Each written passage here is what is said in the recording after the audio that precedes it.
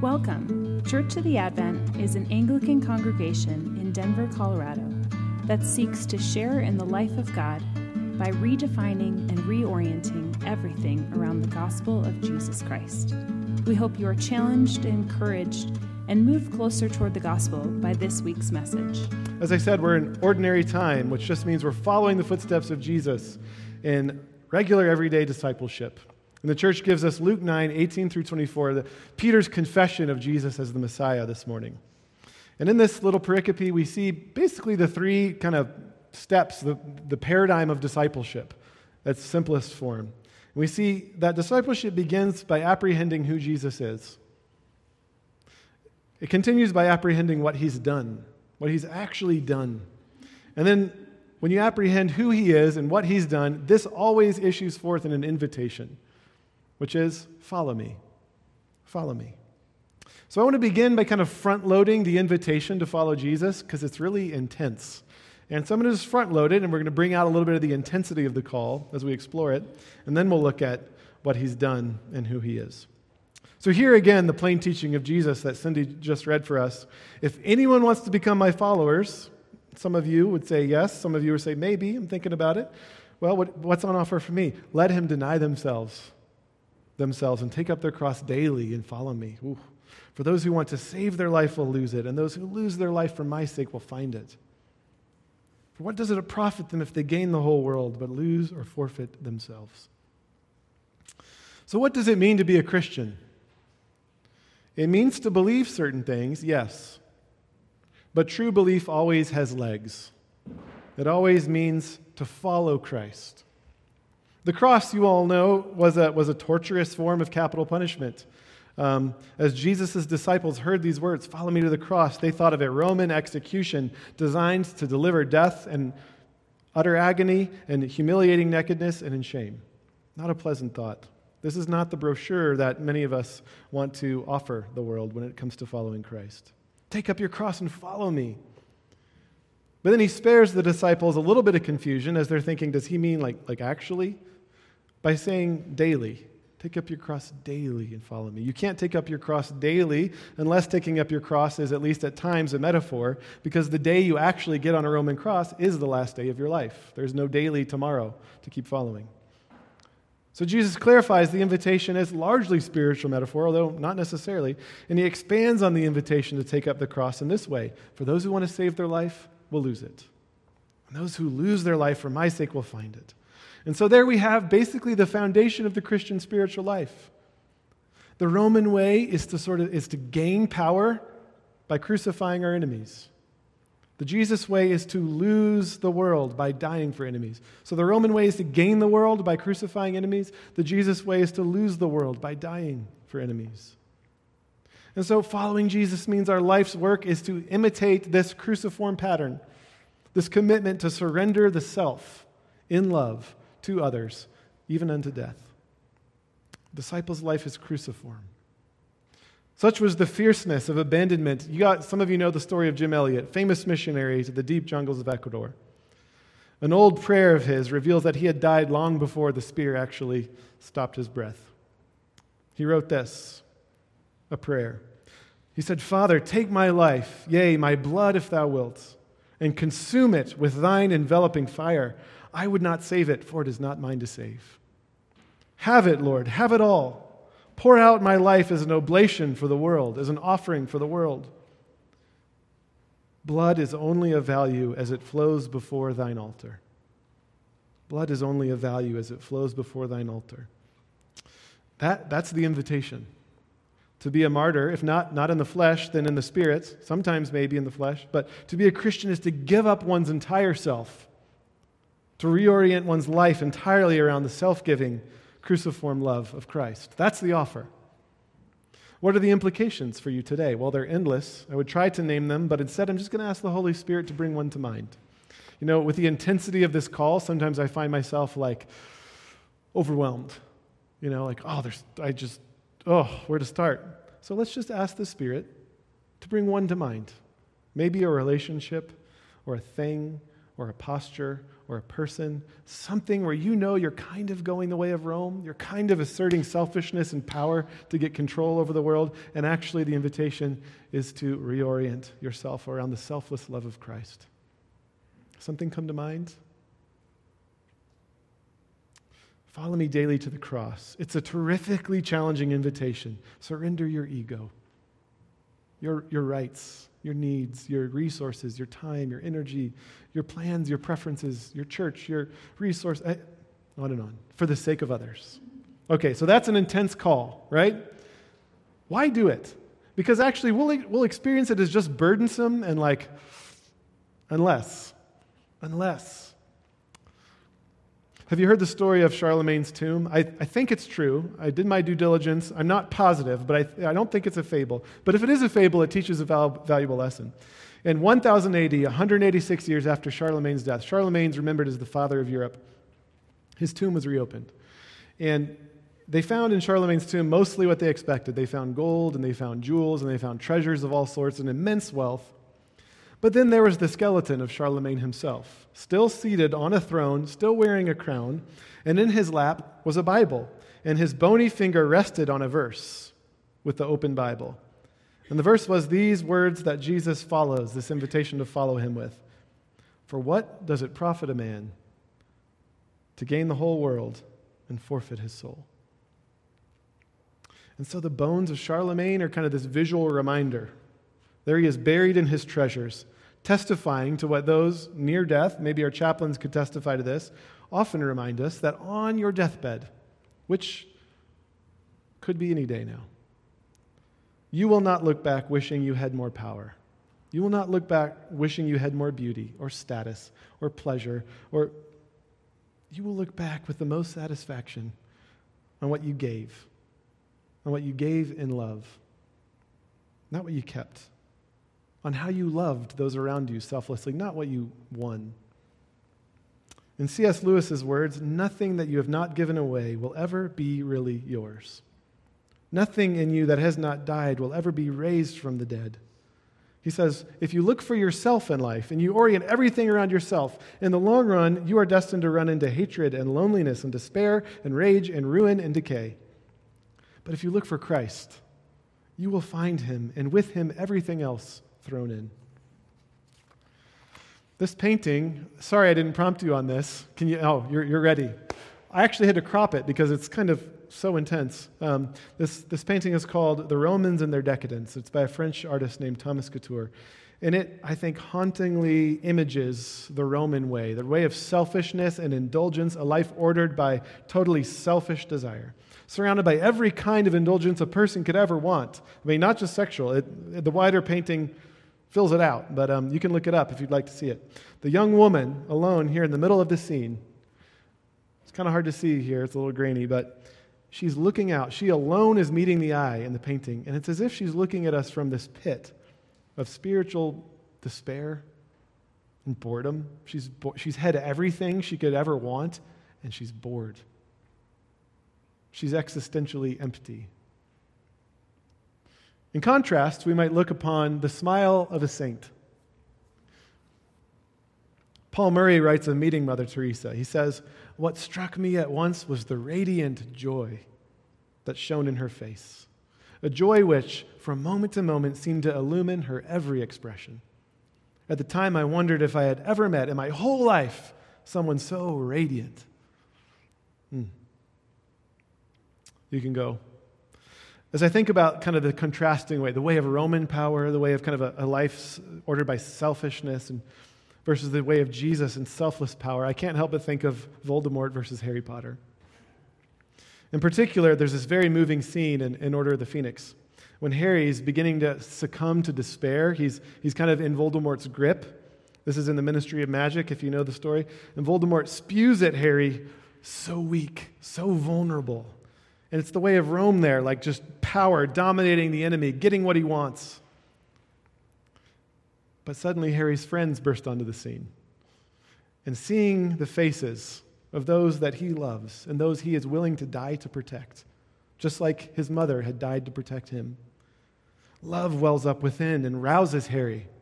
And he rebukes Voldemort. He says, you're the weak one. You'll never know love or friendship, and I feel sorry for you. It just illumines how the way of the cross, the way of self-sacrifice and love can be humbling and painful and potentially deadly, but it is deeply, eternally satisfying. It produces life within the self and relational life everywhere we go and life for the world. So the invitation to follow Jesus is the invitation to a cruciform life. It's marked by self-giving love. I've begun to make the case why it's worth it. But to understand why it's really worth it, we must go beyond Mother Teresa's smile, and we have to really see and apprehend the Savior himself, who Jesus is and what he's done. Otherwise, again, this intense call will just be experienced as kind of burdensome. You know, when your cell phone buzzes from a call and you don't know the number and you pick it up and you hear, "We are calling with important information regarding your automobile insurance." You wisely distrust whatever follows, don't you? Because the source is just not credible. It's not a credible source. But consider the source of this call. The intensity to Jesus' call of follow me, it's substantiated by the source. That is his person, who he is.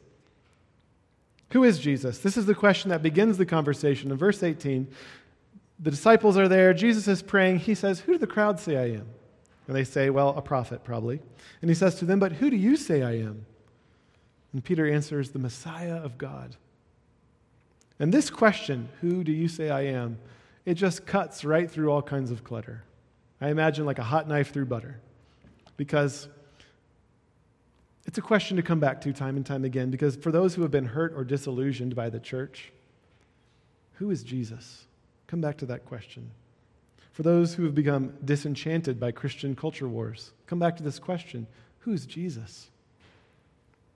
For those who grew up in Christian homes, but that was a painful upbringing and they're now questioning everything, or it was a fundamentalist upbringing and they're now deconstructing, who is Jesus? For atheists or agnostics or Muslims or New Age spiritualists or those who've been deeply wounded by pastors, who is Jesus? Come back to this question. Well, who do the crowd say? They say he's a prophet, like Elijah, because he's doing miracles like Elijah did. This is the answer of 1.8 billion Muslims still to this day who agree with the New Testament crowds. Jesus is regarded in Islam, Isa, the prophet. Every time they say his name, Isa, peace be upon him.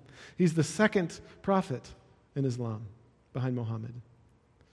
Distanced by history as we are from Jesus' miraculous earthly life, the modern West offers all kinds of alternative situations. Most typically, he's kind of like Gandhi. He's a spiritual leader, an ethical leader, a moral teacher. Maybe he was a magician or a con man. I think large swaths of our friends and neighbors and coworkers actually just leave the question unasked altogether because they don't really feel the need to wrestle with it. You know, who's Jesus? I don't know. Who needs a Messiah? Just go kind of numb my existential angst with Netflix and other distractions. It's just not an important question. Others are sickened by the question. Anything associated with Christianity for them just kind of turns the gut a little bit because it brings back painful memories for them. Thoughts of religious violence or thoughts of conversion therapy or QAnon or far-right politics or the like. Just something that I can't even go there. But again, come back to this question. I invite you, even if it's a little painful, who is Jesus? Now the you here, when Jesus says, who do you say I am, is plural. And this is why I advocate that the New Testament translator should use y'all. Because we don't see it often, right? But it is plural, and it's actually in the Greek front-loaded. So it's kind of like, you all, who do you say I am? And it's front-loaded to emphasize it, as if he's sending the question beyond just the disciples to anyone, the world at large, you and I, you all. Who do you say I am? Who in your heart of hearts do you believe Jesus is? This is a question that has to be resolved before you can hear the call to follow me as anything other than burdensome. Well, Peter speaks for all the disciples everywhere when he confesses the truth of Jesus' identity. You're the Christ, the Messiah. How many of you know that Christ was not Jesus' last name? All of you probably, most of you. It is a title. It is the Greek translation of the Hebrew Messiah. Literally means anointed one. And as you look at the Old Testament's kind of teaching around what the anointed one, what the Messiah will look like and do, he's going to be descended from David. He's going to be anointed with the Spirit. He's going to delight in God. And then Isaiah 11:4 goes on, Righteousness will be his belt. Faithfulness, the sash around his waist. And then the wolf and the lamb are lying down together, and kids are playing over the adder's den. And verse 9, they will neither harm nor destroy on all my holy mountain, for the earth will be filled with the knowledge of the Lord as the waters cover the sea. In other words, the Old Testament picture of the Messiah is a robust, enormous, justice-bringing, shalom-bringing, making of all things right and good. That's the source of this call, the one who's going to renew all things. This means that the Messiah calling us to follow him to the cross isn't actually merely calling us to the cross. He's actually calling us through the cross. Resurrection comes through the cross, not to the end, but to a restored and new and just creation. Now, of course, in Jesus' day and in our day, as we're seeing, this fuller messianic hope of all things being made new is kind of being reduced to a nationalistic, largely political hope. And so many of the disciples and those around him are hoping for a political revolutionary who would throw off Roman oppression, maybe someone who would crucify the crucifiers. But this was not the Messiah Jesus came to be, and that is why he goes on to bid them to silence, to secrecy, tell no one. Yes, I'm the Messiah, but don't tell anyone. Because it was likely that if word got out at that point, they would have tried to force Jesus to be this political and military leader against the Roman army. He said, no, before the word gets out, I have to make something clear. First, I'm going to be killed. That's the kind of Messiah I am. First, I need to be crucified. So then Jesus goes on to say, well, that's who he is, Messiah, but let's add some meat to those bones. What kind of Messiah is he? And we see that by what he does. Verse 21, Jesus sternly ordered and commanded them to tell no one, saying, the Son of Man. And at this point, you hear Son of Man, and the disciples' minds jump to Daniel 7, because they know Daniel 7, and they know that's where the Son of Man comes from. And there, the Ancient of Days, the Father Almighty, is giving the Son of Man, who's this human divine figure, all authority, and he's giving him a kingdom, and this kingdom is going to topple all the political kingdoms of the world. And so their minds are like, okay, so he is the political Messiah. He is going to overthrow Rome. He is going to crucify the crucifiers. But then his next statement kind of stops them in their tracks. But first, he must be rejected and killed and then raised. And the picture here emerges of a powerful political Messiah whose kingdom obliterates the kingdoms of the world, but not how they expect and not yet. He's telling them that the Son of Man will conquer Rome one day, but first there's a bigger problem, namely the problem of sin in our hearts, and there's a better solution than the power of Rome, better solution than crucifying the crucifiers, the power of love, the power of the cross, selfless sacrifice. 1 John 4 says, God is love. Gosh, that could be the sermon. Just say that a few times and ask you to meditate on it. God is love. So as you look at God's people around the world, that's a good rubric. Is this loving? God is love. God's love was revealed among us in this way. And so here, his actions are demonstrating who he is. God sent his only Son into the world so that we might live through him. Not so that we might be dead on a cross, but that we might go through the cross, under resurrection, live through him. In this is love, not that we loved God, but that he loved us and sent his Son to be the atoning sacrifice for our sins. And here's where I want to end. Not that we loved God, but that he loved us. A.W. Tozer has famously said this. He said, because we tend by a secret law of the soul to move towards our mental image of God, that means that what comes into our minds when we think about God is the most important thing about us. What we think about God is the most important things about us. Is it, though? Responding to the call of Jesus to follow him to the cross, yes, surely it begins by believing, rightly, you're the Messiah. Yes, not a teacher, not a prophet, but the Messiah. But our belief about God is only half the story. What about his beliefs about us? Not that we loved God, but that he loved us. This intense call to dislocate ourselves from the center of our story and to reorient everything around love for him and others, that is finally only sustained and compelling to us to the extent that we recognize, that we really apprehend what the Messiah believes about us. This was precisely on display in the Messiah's suffering and rejection and death. His beliefs about you, as it were, sprouted legs and walked to the cross. C.S. Lewis puts it this way. He said, I read in a periodical the other day that the fundamental thing, and this is Tozer, is how we think of God. But Lewis says, by God himself, it is not. How God thinks of us is not only more important, but infinitely more important. It is written that we shall stand before God in judgment. The promise of glory is the promise, almost incredible and only possible by the work of Christ, that some of us shall actually survive that examination, shall find approval, and shall please God. And he says, to please God, to be a real ingredient in the divine happiness, to be loved by God, not merely pitied, but delighted in, as an artist delights in his work, or as a father delights in his son.